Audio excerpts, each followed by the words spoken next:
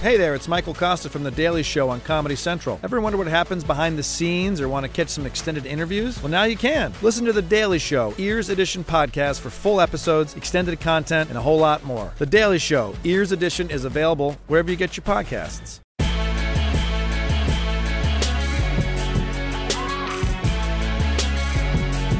What is up?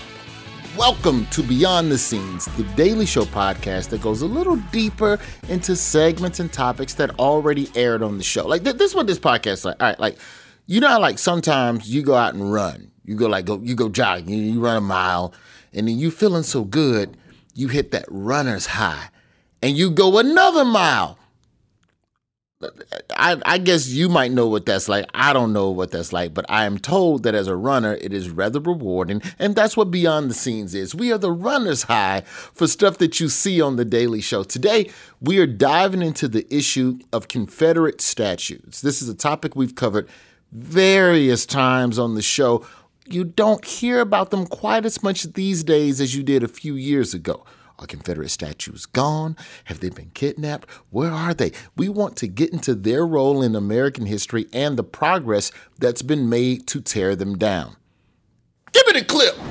Do you think that we should just, tear down all Confederate statues? Because a lot of people say that, like it or not, you shouldn't try to erase history. Erase history?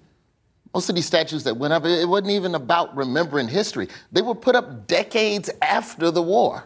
What we think of as these Confederate statues are really much more a product of the 1890s to World War I. Southern states were enacting Jim Crow laws. There was a strong revival of the Ku Klux Klan. They weren't celebrating kind of benign war heroes. They were very clearly meant to be things that would intimidate black people and further white supremacy. Look, I know y'all want to keep your statues, but here's the thing. Slavery is a trauma that black people to this day are still dealing with. And to have to look at those statues, like, basically, this is what it's like, right? Like, basically, it's like if a woman got out of an abusive relationship and then she had to keep pictures of her ex up in her house to remember the time. Like, no, I don't need pictures to remember pain. Now, to go beyond the scenes on this topic, we have former Daily Show segment director and director of the PBS documentary, The Neutral Ground, Brother C.J. Hunt. How you doing, man? You back home in New Orleans? Brother Roy, good to see you. I'm doing great. Hello, brother. I'm doing great. That's when you know two black people gonna start talking about something serious. Brother, how you doing? Brother, how you doing? How you really doing, brother? Also joining us is an activist and founder of Project Say Something, the pride of my home state of Alabama, Camille Bennett. Sister Camille.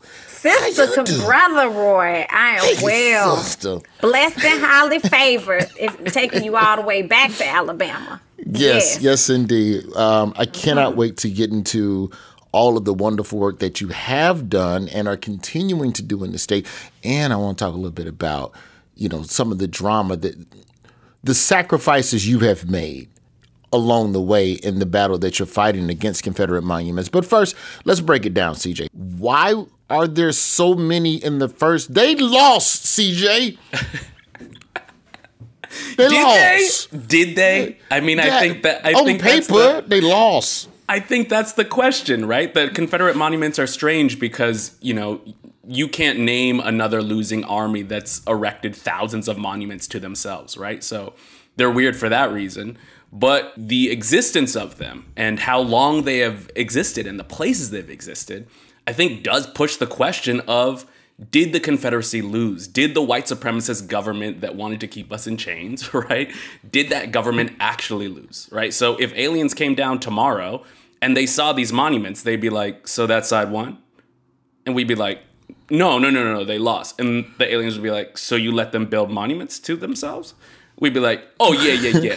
And they'd be like, so these men were fighting to keep black people in chains? Or we'd be like, oh, yeah, definitely. They were very clear about it. And they'd be like, and those monuments exist in mostly black cities? And we'd be like, oh, yeah, this doesn't make sense at all. So that's part of, they are the question mark of white supremacy, of when it is so clear, when we're not talking about reparations or schools or segregation, when we're talking about something as clear as, should a monument to an enslaver exist as the highest point in your city? that still exists in cities still across the country, even after 2020. What was the alibi that they used to justify the erection of all of these statues? Like, was it, because I guess the Civil War is interesting in that it was family business. This wasn't Germany going into France and there being German statues all over France. This was American on white American on white American. Well, freed slaves on white American crime. You get what I'm trying to say. What were some of the excuses that they used to justify the erection of so many of these statues? I mean, the most understandable one is this is about honoring the men, and this is about the grief that Confederate widows feel. And I say that's understandable because we all feel grief when you lose someone. And that's the reason that these Confederate monuments were first built in cemeteries. That's where you go to mourn the dead. So when you look around cemeteries all across the South, the monuments look identical to the ones that ended up in town squares. Right? But the question becomes like, how did they ever move out of cemeteries and become the thing that all of these cities are supposed to revolve around, right? In New Orleans, 68% black city, Lee for a century was the highest point in the city. So these things don't start moving out of graveyards until the death of Reconstruction. And for all of us who didn't learn anything about Reconstruction, that just means that when Confederate monuments first start being built, it is after integrated schools are defeated. It is after black politicians are kicked out of their positions. It is after the White League and the KKK is running rampant. It's after all of these southern states disenfranchise black voters. That's the moment these things start moving out of graveyards and into the public. Like the first Confederate monument that the nation saw is the Lee Monument in New Orleans. And that monument was dedicated by two dudes, the mayor and the state Supreme Court justice, both of whom already knew each other because they were members of the White League, which was a white militia that killed cops in the streets and attacked the Capitol. And the president had to send troops to send them away, right? These are the original Capitol rioters. So while it would be insane for us to be like, ooh, that Capitol riot shaman or whatever he calls himself, the notion that he would then get a statue, right? Yeah. The notion that any of those Capitol rioters would become government officials and build statues to themselves is insane, but that's exactly what happened with the Confederacy. Camille, CJ is the person who brought your battle and your journey to my attention when we were working together on his PBS Neutral Ground film, which we'll talk about in a second as well, CJ. How did you get into, walk me through waking up that first day because I've always said that the act of activism is selfless. And most selfless people, there is not a lot of money in activism. I don't know nobody that's an activist that's just balling out. I ain't seen no Teslas at the protests is all I'm saying. I mean, let me just clarify that. This activist has businesses. So in terms of, because a lot of times, the misconception is you know, a lot of times people, especially black people, in order to do this work, I also have to sacrifice my financial well-being. And I'm like, you can get a job, you can get a business and create space so that you can do more work. Understood. I guess where I'm going with it is that there is something bigger than money that draws people like you to the work that you do. So, what was it about this specific issue? Because when you look at Confederate monuments, they are all over the place. According to the SPLC, there was about 300 and almost about 400 statues that have been removed since 2015. And more than half of them happened after George Floyd's murder in 2020. But, I kind of feel like the dust is kind of settling a little bit. How many statues are left? And, what does that fight look like now? And why do you fight this fight? So I have to give you a little history about where I live. I live in Florence, Alabama. If you remember, right around when the South Carolina church shooting happened, right? Dylan Roof, he had the Confederate flags and all. That's the neo-Confederate movement. Right here in my city, we have the leader of the neo-Confederate movement. His name is Michael Hill. He's friends with David Duke, the leader of the KKK. I just saw him in Publix in November, and he is literally the leader of that movement. So once I started to educate myself about not only Confederate monuments, because I'm not going to lie, I was a regular black kid in Alabama. We weren't thinking about no monuments. My mama was like, that's bad for black people. That's all I knew. But once I started hanging out with historians and really understanding where I live, literally, and understanding what was said when that thing was erected, they were very clear that it was meant to disenfranchise black people. They even called us the mongrel race. So once I read that dedication speech, you can't unsee that. So starting in 2017, we just started kind of poking the bear. Now, we understood we were not in Birmingham.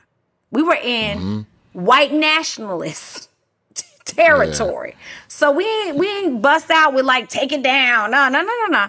We were like, can we erect a monument to Dred and Harriet Scott? Dred Scott's case sparked the Civil War. Okay. He lived in Florence for 10 years. Let's just kind of ease on into it. Can we put our monument next to your monument? Can we put our monument next to your monument? Just like kind of ease on into it. And then when Birmingham... No, but we kept picking with them. Well, it's racist. This is what it said. And so then we created space for when Birmingham... Well, y'all, you know what y'all did in Birmingham to the monument. So in Birmingham, around the George Floyd time, we pulled up to a monument in Lynn Park, and someone got a pickup truck and tied a rope around the monument and attempted to pull it down right there on the spot.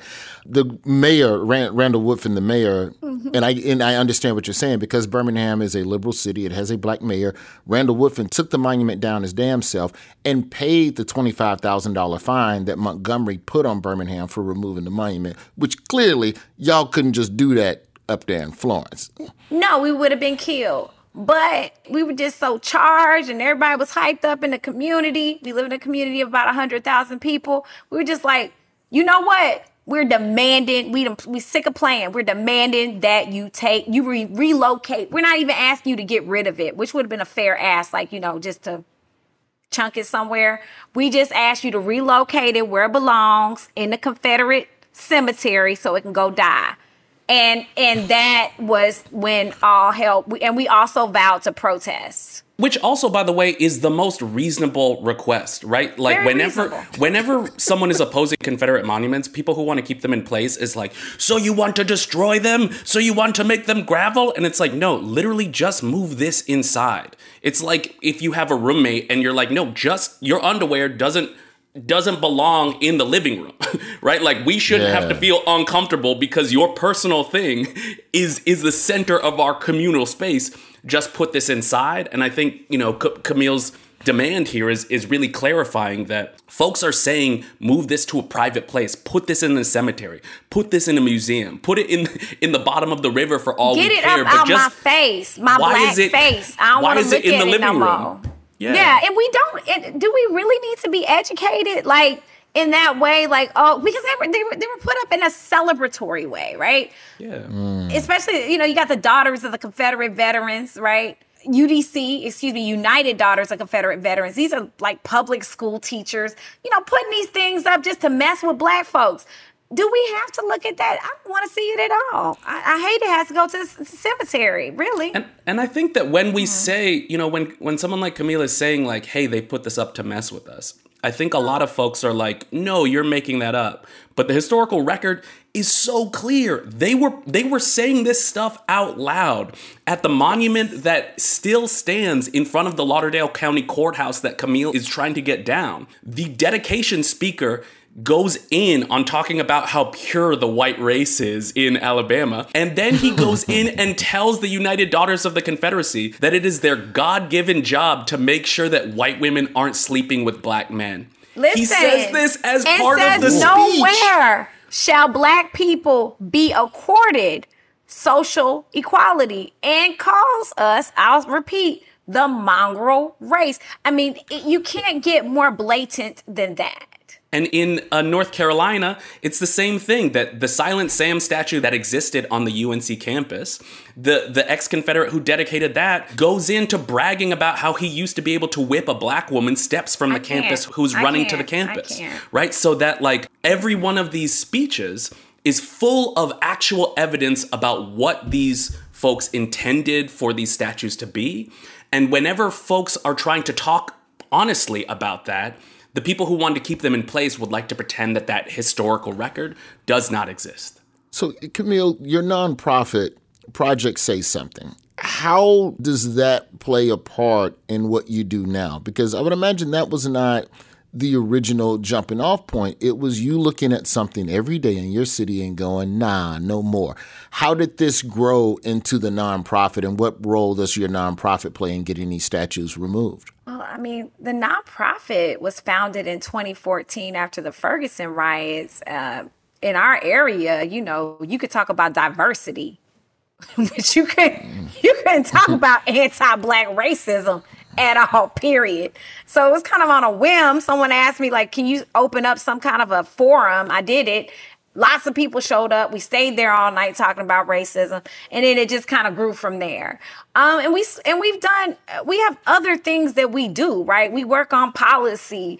We help Black mothers and children. We educate people on the white supremacist legislators we have. We do a lot of other things, but the Confederate monument push was kind of like what put us on the map for whatever reason. We're a board, really, so we're not a member-based organization, but it was the hard work of Project Say Something that kept us protesting for 29 weeks, 5 days a week, and got the people energized.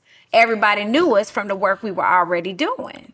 See, and that's what I find so interesting about a lot of this work, just in, you know, like just in my journey on The Daily Show, is that it all starts, you know, sometimes with a singular emotion or a single event. Like, CJ, when you first did Neutral Ground, I think Charlottesville had already happened, or you were headed to Charlottesville, if I'm not mistaken. But that wasn't where you was 5 years producing this damn thing before it came out. Did you know at the time when you first started? When you first started, it was the New Orleans School Board. It was a issue. It was a local. Yeah, the city council. And you've talked to people on the Confederate side of this issue. What did you gather from them? Is there any chance of getting through to these people? Short answer is no. But my entry is different. You know, that I am not an organizer. I'm a comedian, right? So in 2015, when we saw the Charleston massacre, when we saw Dylann Roof walk into a church and kill 9 Black parishioners, and then finally we have another opening to talk about why Confederate symbols are so high in so many cities and fly above capitals.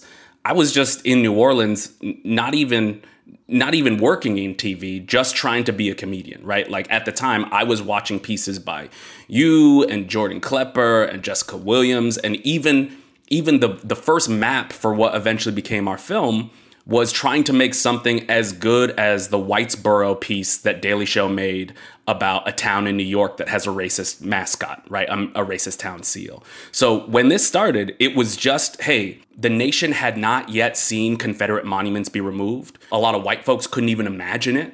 So they were coming to the city council meeting where Take 'Em Down NOLA had demanded, hey, these 4 statues need to come down. And the mayor's like, okay, let's see if we can make this happen. But white folks were at that meeting saying, you better nuke this city if you take down these monuments. This is a knee-jerk reaction to an unspeakable tragedy that took place in Charleston, South Carolina, that's causing race problems that haven't even occurred in this city for decades. The so-called Civil War wasn't about slavery. The war between the states was about succession, not about slavery. If you take out these monuments as nuisances, you really need to nuke the city of New Orleans completely. Where do we stop with all this? Do we go all the way to Washington and take down every memorial there? This is our history. Right? If you take down these monuments, who are we as New Orleans? We have no history. You know, a city that's given America jazz and Mardi Gras and all of the best things, right? So we started filming at that city council meeting being like, man, how far are some white folks going to go to hold on to just 4 objects, right? Four objects that celebrate slavery. And at first it was just me, doing jokes off an iPad, like, is it okay if we just take the horse? Or what if we make Robert E. Lee into a urinal so that all of New Orleans around Mardi Gras can bond around peeing on one of our most shameful incidents, right? So that like all of it was like jokes, like you might have at the end of a field piece. But as we were going, the danger was just mounting. So even though the city voted to remove these monuments, almost immediately the city starts getting sued, and the contractors whose job it is to remove those monuments get run off the job by death threats and a burning car. So from then it's like, dang, I don't know if this can be a field piece, right? Like once death threats start happening and car bombs start happening, you're like, I don't know what this means for a third act of a field piece.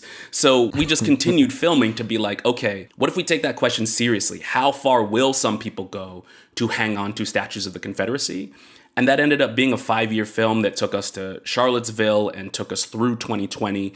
But you end up really getting to see what this movement looks like spreading to different cities, what the sort of hysteria around "you will not replace us" looks like as it spreads.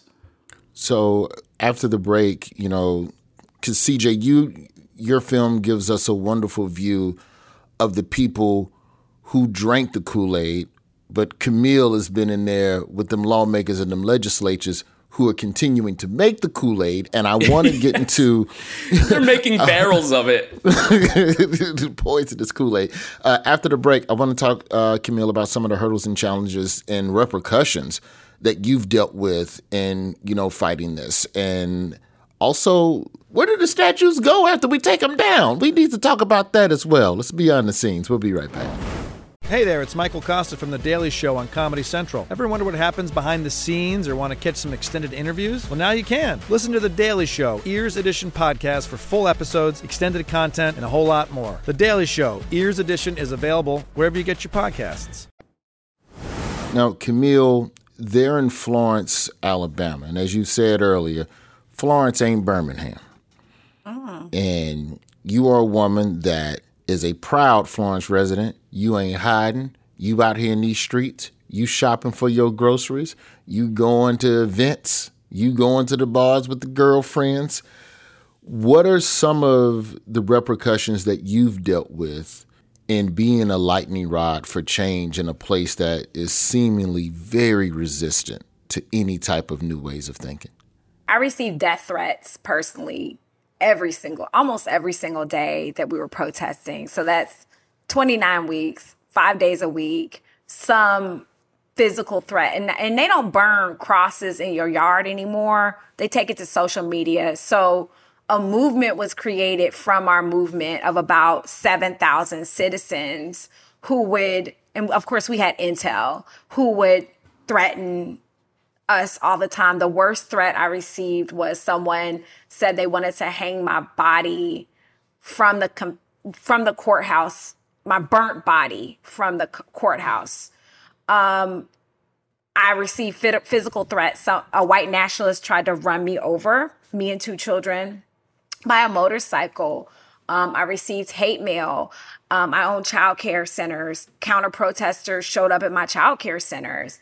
And it hasn't stopped, right? Because of what happened during the protests, we just made national news last week because we're suing the police department for the way they treated us while we protested. That's a federal lawsuit by the ACLU. And then what pops up on one of our properties? A White Lives Matter sticker. Right, with a barcode, and you go to that code. This is a national organization. The Proud Boys, right? The Proud Boys split up, and now you got the Proud Boys and White Lives Matter. So White Lives Matter is literally on the scene now, on top of, and we had the Proud Boys during the protests as well. So, and not to mention, the Secretary of State. Our Secretary of State came after me personally. This was around insurrection time. He posted a Twitter that says something about it's a war on white people. The patriots need to start fighting back. Me and a group of Black women, we had a response to that. We wrote an open letter. It was 20 other organizations, but he decided to single me personally out and put me on his Twitter, fight me in the media and Newsweek and all this mess. Just a sicko. And right after that, you have our attorney general come out and start to threaten us on Twitter and things like that. So, I mean, it was a statewide situation, but at the end of the day, and not to mention the Secretary of State, John Merrill, came to Florence and held a rally. You know, so the threats went from like, they just got bigger and bigger. And at that point, we had to hire, I had to hire a security team because what do you do? The gravity of that when you first started, even as it got worse and you went, okay, maybe I need to get a gun. Maybe I need to change the way I walk to my car. Maybe I need to change the way I drive to work. Did you see this snowballing to the point of a full-blown security detail? Never. Feeling normal is very important to me. So even as these things were happening, I would just be like, yeah, they just talking, it'll be all right. But it wasn't until, the motorcycle was inches away from my body and I'm looking at this white nationalist and he's like, get out the way. And I'm blocking two children he about to hit. That's when I started getting scared. But for a while, you're just riding the adrenaline of you're trying to get something done. And you got people with you. The people are with you, encouraging you and telling you can do it. And so you kind of have focus on that. Now, my husband, he was in right. Now that brother was lunching. Like that's why the security I wish team a mother would. Ooh. Listen, the brother was struggling. And that was really when the security team had to happen because he just couldn't be there. And I mean, it's not like this hyper masculine, but you want your wife to come home every night. Yeah. And you're willing to do whatever. Like, CJ, how do you, I guess to both of you really, how do y'all protect your peace and safety? Because, CJ, I don't know if it was as clear cut like that for you being out with the camera crew versus when you were out promoting the film. And I know that I saw some of the comments under some of the promotional posts for Neutral Ground, and there was a lot of divisive discourse. I mean, but I have. It's a whole other world for me because we have safety because of cameras and, being in the entertainment industry. We have safety because I live in New York at present, right? So I think that is the thing that when I am out with the film, what I'm experiencing from audiences is a feeling that this monuments thing is done and we did it, and there is a triumphant feeling like the monuments are down in Charlottesville, the monuments are down in Richmond. But I want folks listening to this to be thinking about Camille's story. The story that Camille just told you is happening as we're celebrating monuments down in New Orleans, monuments down at UNC, monuments down in Durham, right? That the national story we tell is that we're doing this thing and that we are winning. And while we should feel a lot of power about being able to take these, it's almost like knocking the bosses out in the video game. You expect the game to be over once the bosses are done, but it's like we have to rework our way through the levels and be like, all the soldiers are still standing? And it's like, I'm not even being rhetorical. All the soldiers are still standing. There are when you look at all Confederate memorials, monuments, street names, Southern Poverty Law Center estimates there's about 2,000, right? There's over 2,000 monuments, memorials, street names still named after the Confederacy. If you're talking just monuments, it's 700, right? And of that 700, over 300 are still in front of courthouses. So it's not like Camille is dealing with the last vestige, the last monument that happens to be in front of courthouses. Almost half of the monuments that still exist honoring the Confederacy are located at the doors of where we are supposed to receive equal justice and protection. So I hope folks are thinking folks react to me and my film oh, dang, was it scary to be in Charlottesville or was it scary to be in a reenactment? Yeah, those things are psychologically scary in the moment. But I want folks thinking about like what it means that in all of these cities where folks do not have Democratic majorities, where folks know your name and know where you work, what it means to still have to be saying in 2022, why the hell is this in front of the courthouse? How is this not a violation of the Equal Protection Clause, right? Like the absurdity, not just of the fact that, you know, the KKK is out there, but that all Camille is asking for is move this so it's not in front of the place that distributes justice. Like, that is the wild thing to me. I want to say that for Project Say Something, it was about the monument, but it wasn't about the monument. It was about social change and revolution. So in the process of us protesting, we unseated a racist mayor. Lots of people got fired from their jobs because what we would do is screenshot their racist comments and just send it on up to the boss.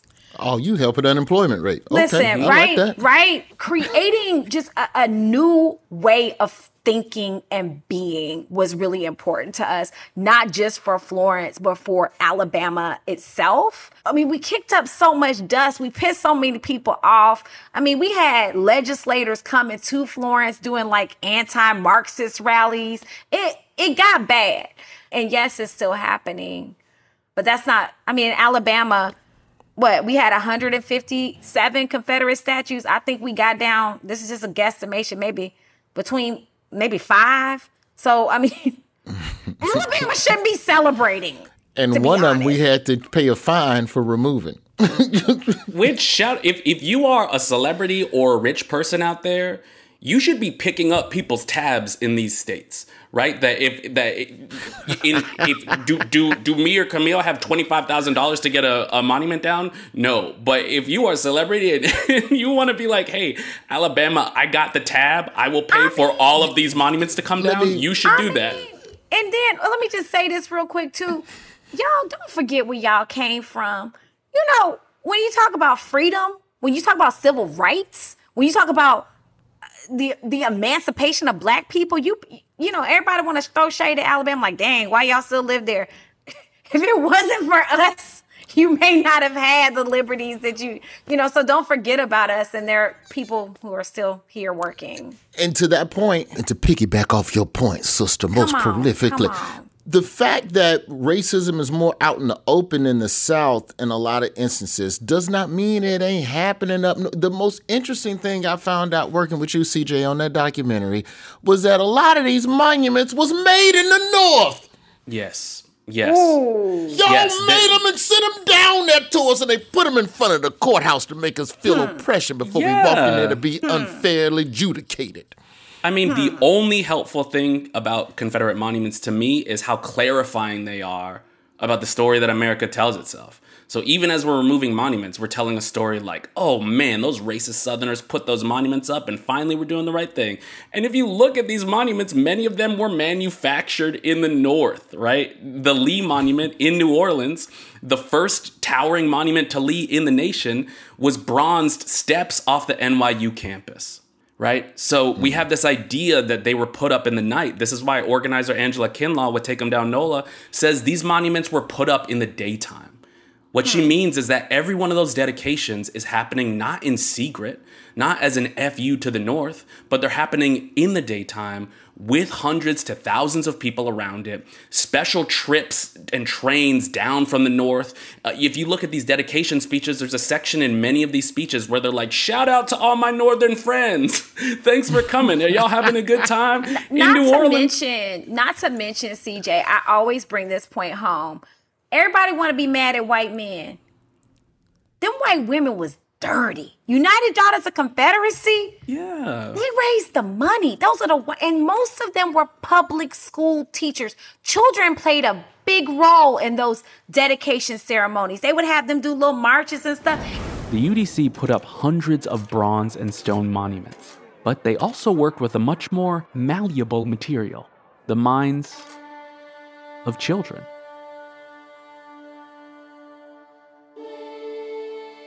Monuments were considered a gift to future generations, and so they always chose a child to pull the rope that reveals the monument. And they would choose 13 young girls from the community. They would wear sashes, sort of like a debutante, except across the sash would be the names of 13 Confederate states. And then these children would form what is known as a living battle flag. As they were erecting these monuments, they were simultaneously poisoning our history, our school books, right? So making sure that they embedded this romanticized, Gone with the Wind version of the Civil War that still exists today, and they did that. You know, they did that in the wrong way. So, you know, a lot of times people they don't understand exactly.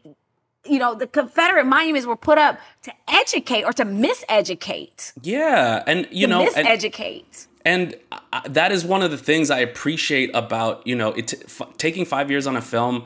I don't recommend it, but sometimes it needs to go that long. But it is all my time now is spent showing the film to young folks, right? To 7th grade through college kids. That's what I'm on the road. Yet? You ain't on the banned list? You should be on a couple banned lists. No, we are, right? Okay. That the film that we are talking about cannot be legally shown in public schools in at least 12 states, right? Because all of these states have passed white discomfort laws, which they call CRT bans, right? But these are white discomfort laws, saying that you can be fired as a teacher for teaching anything that makes a student feel guilt, shame, or discomfort.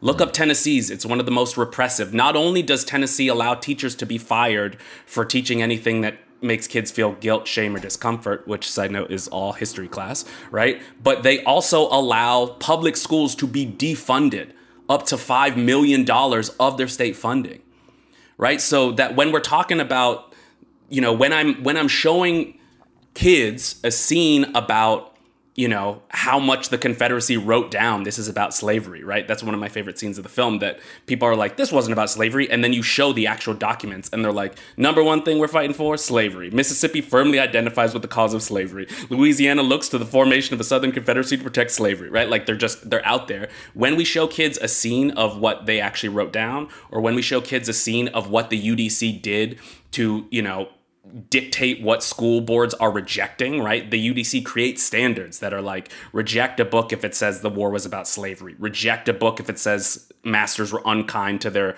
slaves, right? The UDC, they did that. They get it done. But when we show students now, you know, we just showed them this week, when we show students now these clips of the film, the thing they want to talk about is how that's still happening. The thing they want to talk about is that they're like, white moms are still doing that, and they're doing that more effectively than the UDC ever did, right? If you want to rewrite how a generation thinks about the story of slavery, it's a lot more effective to pass a law that dictates what is taught in school than to raise $100,000 for one monument. So where they mess up on these laws, they're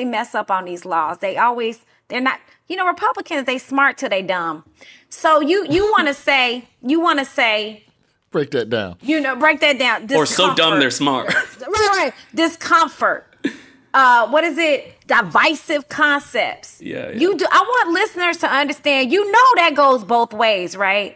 So what could be divisive is when you come into the classroom and you talk about Civil War and you say states' rights and you completely omit the omission of history can be considered divisive. And now you can go to the school board. Or if they allow in southern rural spaces, the sons of Confederate veterans, you know, they get to come and do little assemblies and stuff. If that's allowed at your school, little stuff like that, that's divisive. And you can even flip these laws on Confederate monuments, because in some states they say if anything that's state funded, anything that's state funded, you can't have these divisive concepts. If you do that, right? Then that applies to Confederate monuments. Who's paying to maintain? That's the state. So you can come right back in, bring your black self in there and say, use the law against them. That's what happened in Alabama. That's how we killed the anti-CRT legislation that came through in 2022. We started helping them understand, like, it goes both ways. We can flip it. Tell us how you killed that.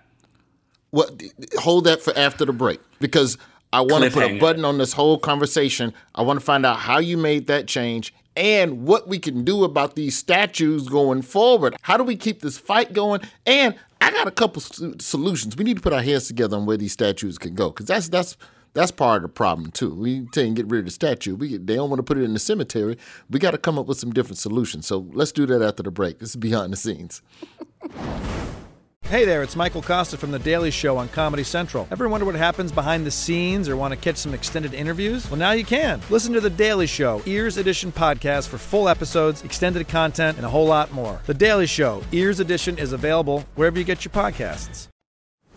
So, Camille, before the break, you were talking about a CRT law that you were able to successfully get undone there in the state of Alabama, and you've done a lot of legislative work in the state with regards to Confederate monuments. Walk us through that process of lobbying. Like, what are the steps that it takes to get a statue removed?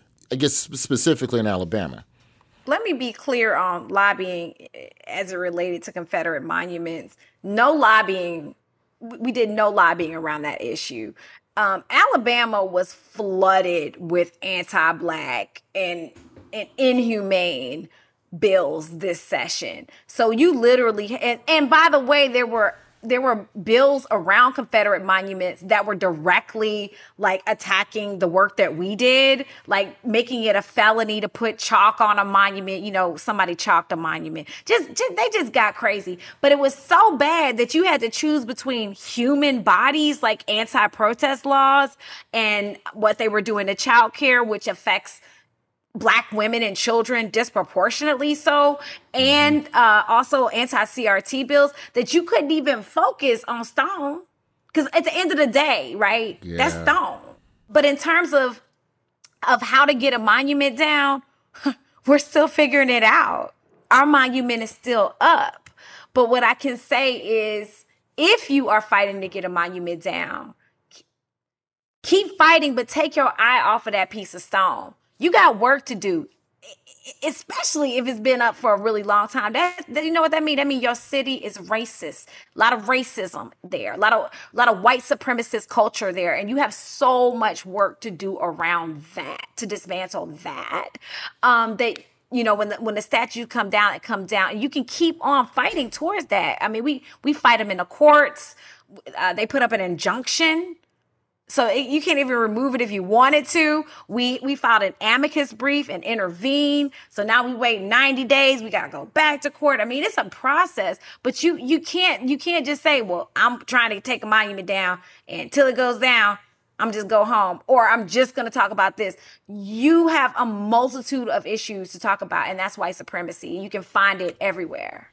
Which is also why it makes sense that Project Say Something is working to fight the hysteria over CRT, because it's like you can have your eyes set on being like, dang, Robert E. Lee shouldn't be here. But while that's happening, while you are petitioning a court or a local government to take that down, a state government is passing laws to make it illegal for you to tell kids what Robert E. Lee did. And I want you to know this. Nice. So you talked about lobbying in Alabama. This is my first year. Oh my God. Woo. I mean, first of all, I was talking to Republicans, which I thought I would never do. I mean, I had my mind. I don't know what I thought I was going to do, but I wanted to actually like talk to and have conversations with white Republican men who were actually sponsoring bills like anti-CRT. So, Representative Oliver, that's who was actually sponsoring the anti-CRT bill. He told me that it was about activism. It was not. I need y'all to understand. Yes, the children and the teachers were like, they're experiencing this too. But the root issue is he wanted to stop activism. This man told me that he believed that, what did he say?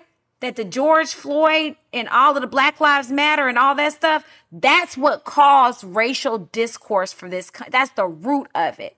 So he wanted to do something, and he was smart. And, you know, the Republicans were smart. They were like, where is all this rhetoric coming from? All these intelligent conversations. Let's figure it out.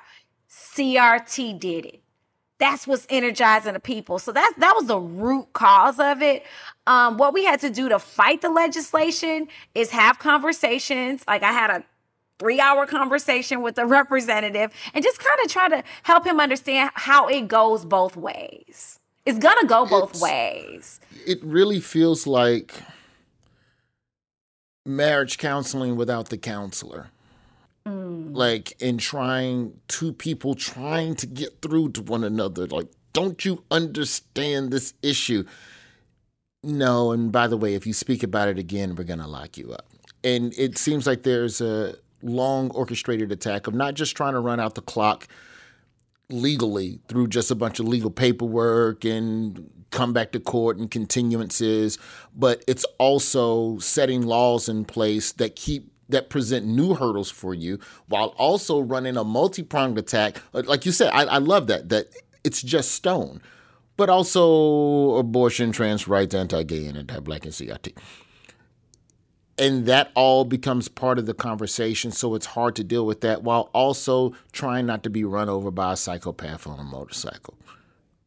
You gotta choose your pain. You gotta choose your pain. But anyway, when it came to killing the anti-CRT bill, I mean, we did a public hearing. There were other organizations involved as well.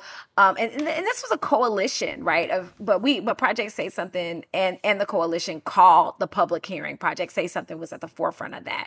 In that public hearing, we explained to them how they were going to be impacted as well. And then we just kept showing up. We sent information, cheat sheets to Republicans and Democrats. We came up with amendments. We did everything we could to kill it. And then one day we looked up and it was dead. And there wasn't a lot of protesting around the issue, to be honest. It was just, elbow grease, really. But we don't know. It could come back.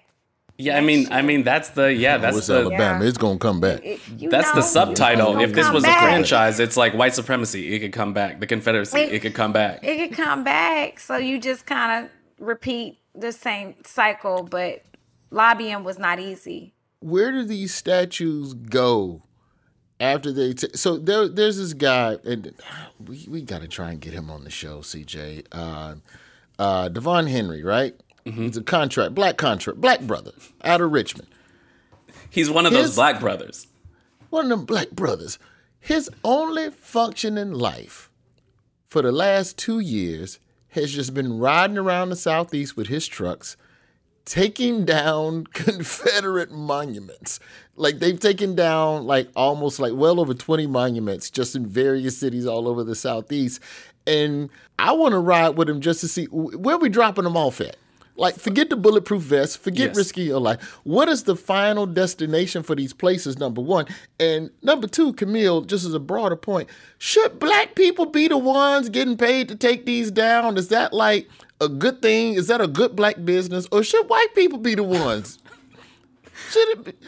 Or should it be a white business who takes it down and gives the money to black communities? Reparations, though, wait a minute now. You done got to the point. The city got to the point where they taking it down. Yeah, our brother should get that money. Because think about it. Look, reparations. Yes. It's so wild because as you describe him, it almost sounds like a Johnny Appleseed of our day. Right? Like this one person who has to go, that sounds like a fable, right? Like, there is a man who travels the country to take the statues down, right? John Henry, some John Henry-esque with his modern his hammer. His name is Devin Henry. Oh, wow, that's the storybook. But also, when you look at this, that's the absurdity. In New Orleans, it came to a point where the white mayor, right, couldn't find any cranes, even though the city is full of cranes, right? Everyone, these white businesses were like, don't give him the tools to take it down.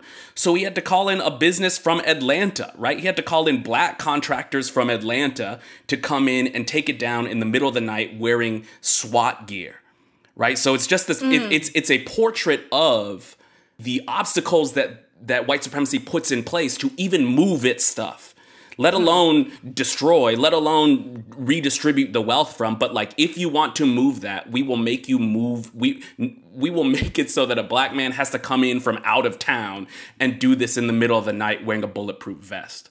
But there's also something really hopeful to that when the Lee Monument went up in in 1890, the black paper said out loud, the black editor of the paper said out loud, the Negro put these up and he's going to be there to take these down when it's time. So there's also like a beautiful poetry about seeing black people be like, yeah, it's actually time. It's been time. And we're going to take these down and figure out new uses for those spaces. In Charlottesville, they were considering at one point boiling that monument down and making a new piece of art out of the boiled metal, right? Beautiful. And so there's the realm of imagination that we can have around what to actually put in these spaces that uplift folks, where to actually put the old statues. We think in the world this is the only rogue government who put up statues to themselves. Like, look to what happened to the statues of Hitler and to the statues of the leaders of the Soviet Union, right? Like, those aren't still up in town squares. Those places figure out places to put those that are not speaking for everyone. You know, I want to talk a little bit about, you know, the brother who, you know, you made that really real, the SWAT gear and all of that. And just to take it seriously. I mean, when you think about, should we have to? It's a mixed bag. No, we shouldn't have to we shouldn't have to and be unsafe and get death threats and have to deal with the mental anguish of fearing for your life as you take them down. But then as a business owner, I'm like, you know, you could have like a monopoly on it. That's a good and like, you know, and I don't know how much you charging to do this, but good, but that could be a positive. With the Eternal Vigil, they refused your suggestion to move it to a cemetery there in Alabama. So where else can we move them? Let's just bounce around, because I kind of like the idea, CJ. I feel like did this make the edit of Neutral Ground of just like a Confederacy park where it's just, you put them all in one spot. Like in Atlanta, I love that. They have Stone Mountain, where's Robert E. Lee and them. It's like it's a bootleg Mount Rushmore. It's a Confederate Mount Rushmore. Yeah. Mount Rushmore, but with more races. Hold up, y'all, though. Wait a minute. My sister Maymuna, she live over there.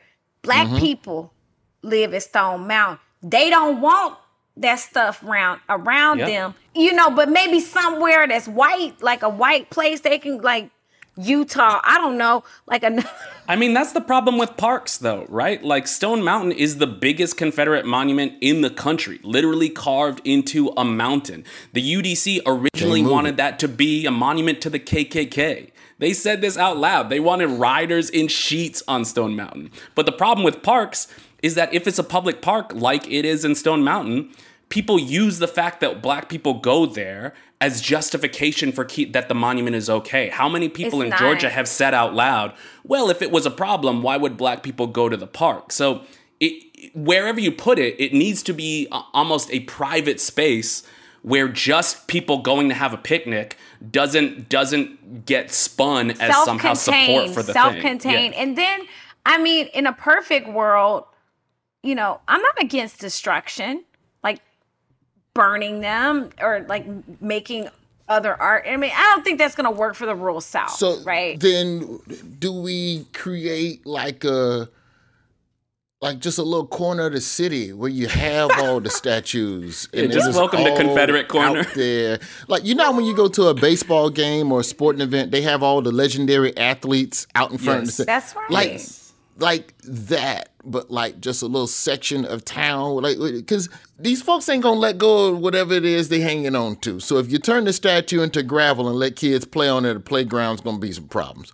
So Right. The biggest problem is, where can you move it without it becoming a shrine, right? So if you turn it into gravel, are folks still going to come and be like, oh, I'm collecting the gravel of my ancestors. This is some good Confederate gravel right here. Or if you move it into museums, right? Like a bunch of the monuments in Richmond are being moved into museums. The question of Black history museums, when they take in a Confederate monument, on one side, it's like, ooh, we can really tell the truth about this thing. We can really bring the shame forward about what was said, and it's indoors. But also, I don't want to be at a Black history museum and then see neo-Confederates coming there to teach their sons about how good Robert E. Lee is. I think you could have that. You could have a Confederate part of a Black history museum and just call that exhibit the Supervisors. Yes. You have to go into the basement. On that one. You have to go into the basement. What bothers me the most about it is white people. Why do you need... These monuments were created, again, to intimidate Black people. You can go to the cemetery and see your deceased loved one. Nothing is stopping you. But why do you have to have these monuments, these shrines to white supremacy? Why is that so important to you? Because they were definitely erected on the premise of intimidating Black people. So why does that need to stay for you? You need to understand why they were erected. Why do you need this? Because lies are more comfortable than the truth, and it's easier to live in what you've been taught rather than unpack why it may not be the truth at all and then have to question everything that you've ever been taught. And it's red pill, blue pill land at that point.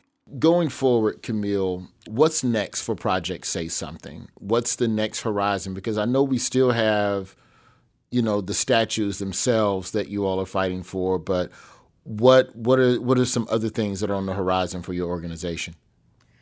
What new oppressions? That's what I'm trying to ask. What's the new oppression? What's the hot new oppression hitting these streets? The hottest is now we have to be in federal court, right? We made the Post and the LA Times and all the big spotlights because we have to fight our police department for how they treated us.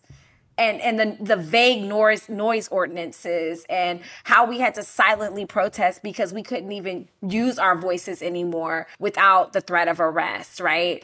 So now we're fighting in federal courts. The ACLU, Duke Law, and the National Lawyers Guild is fighting in federal courts. And it's not a victory, really, right? It's really sad that it had to go that far. We spent a year and a half trying to negotiate with our local police department when they were completely silent. They would not work with us. And now we're, in federal court, which is not fun, right? At all. So that's one fight. We will continue to fight anti-Black legislation across the state of Alabama. We will continue to fight for equitable child care policy. That's something that really, really disproportionately affects Black women and Black and brown children. Oh my goodness. We are doing the Healthcare Navigator grant. So we're helping Black people get access to the marketplace. I mean, we have all kinds of projects that we do all of the time. What's next is we continue to expose white supremacist culture in Alabama and join forces and coalition build. And it's a work in progress all the time. CJ, is there plans for the Neutral Ground 2? More neutralist. Still not neutral. It's never been neutral. Neutral Ground 2. Too fast, too neutral. I wanted to take time before we had a sequel. When you spend 5 years making a movie, you're not immediately like, let's get back out there. But our sequel just kind of happened naturally, right? Like discovering that your own film about the Confederacy, about how white women were able to rewrite textbooks to make people think slavery was fine, right? To discover that film is now banned in over 12 states, that's a natural sequel. So that is what I've been spending my time on as we show the film to young folks, of just being on the road and trying to show what this panic over critical race theory actually looks like, right? North Dakota just passed their law, and it says that for the purposes of this law, you cannot teach kids that racism is anything besides individual bias. So it is illegal in North Dakota to teach folks that racism exists outside of I don't like some people.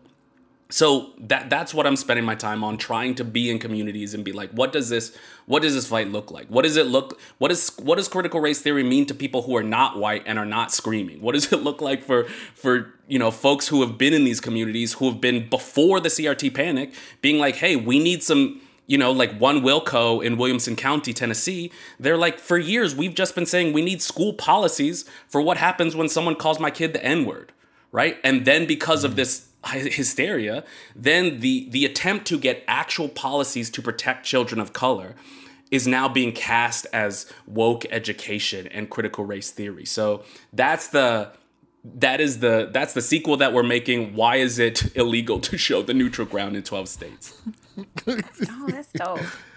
Well, Camille I Bennett. wish we did not have to make it. Well, but listen, it is like, you gotta listen. You just gotta keep. But with every adversity, with every negative, you can make it into a positive every time, and just keep educating people based on whatever happened, whatever they throw at you. Yeah, and I think it's almost like the moment where in a sci-fi movie you kill the monster, and then the heroes look up and they're like, oh no, the monster's in the air, right? It's like we pulled up these Confederate monuments, but then the particles have gone into the air and have now become laws that are stronger than the monuments themselves and could end up lasting longer. So as we are panicked about the Glenn Youngkins coming to power, as we are panicked about all these states, passing Stop Woke and Don't Say Gay and trying to ban all these books, both about race and about gender, I do think we need to tell success stories like Camille is talking about in Alabama, that there are places where we are beating back candidates who are trying to scare white people into believing that black people are taking something from their education,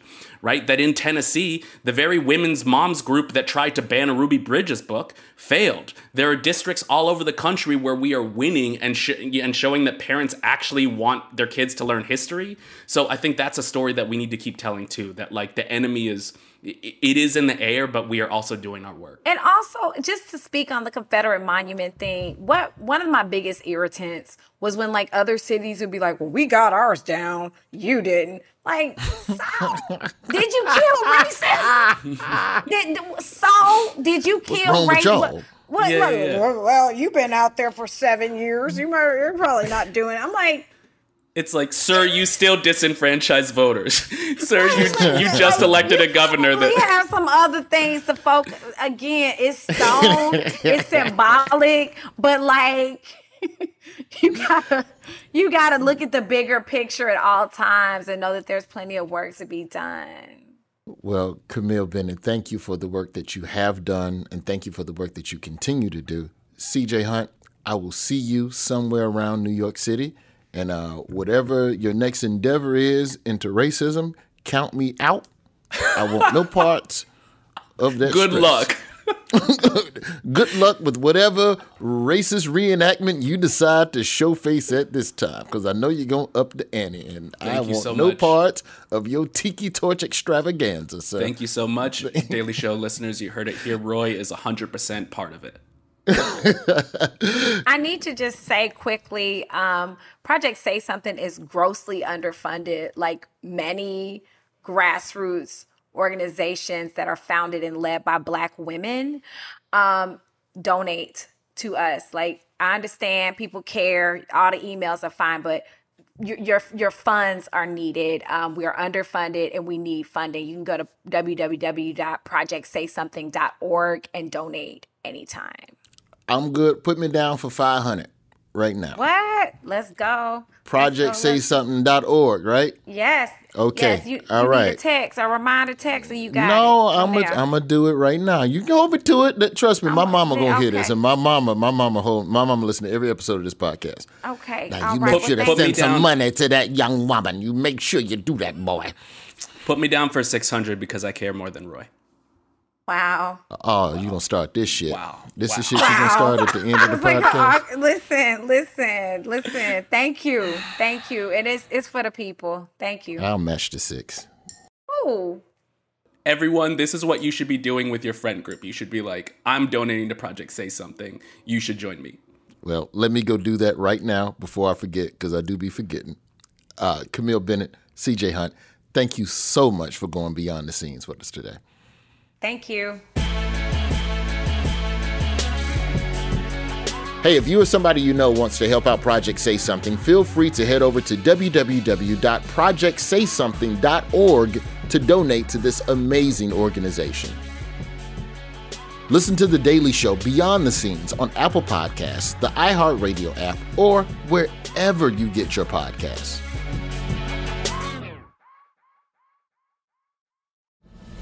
Jon Stewart is back at The Daily Show, which means he's also back in our ears on The Daily Show Ears Edition podcast. Listen to The Daily Show Ears Edition on the iHeartRadio app, Apple Podcasts, or wherever you get your podcasts.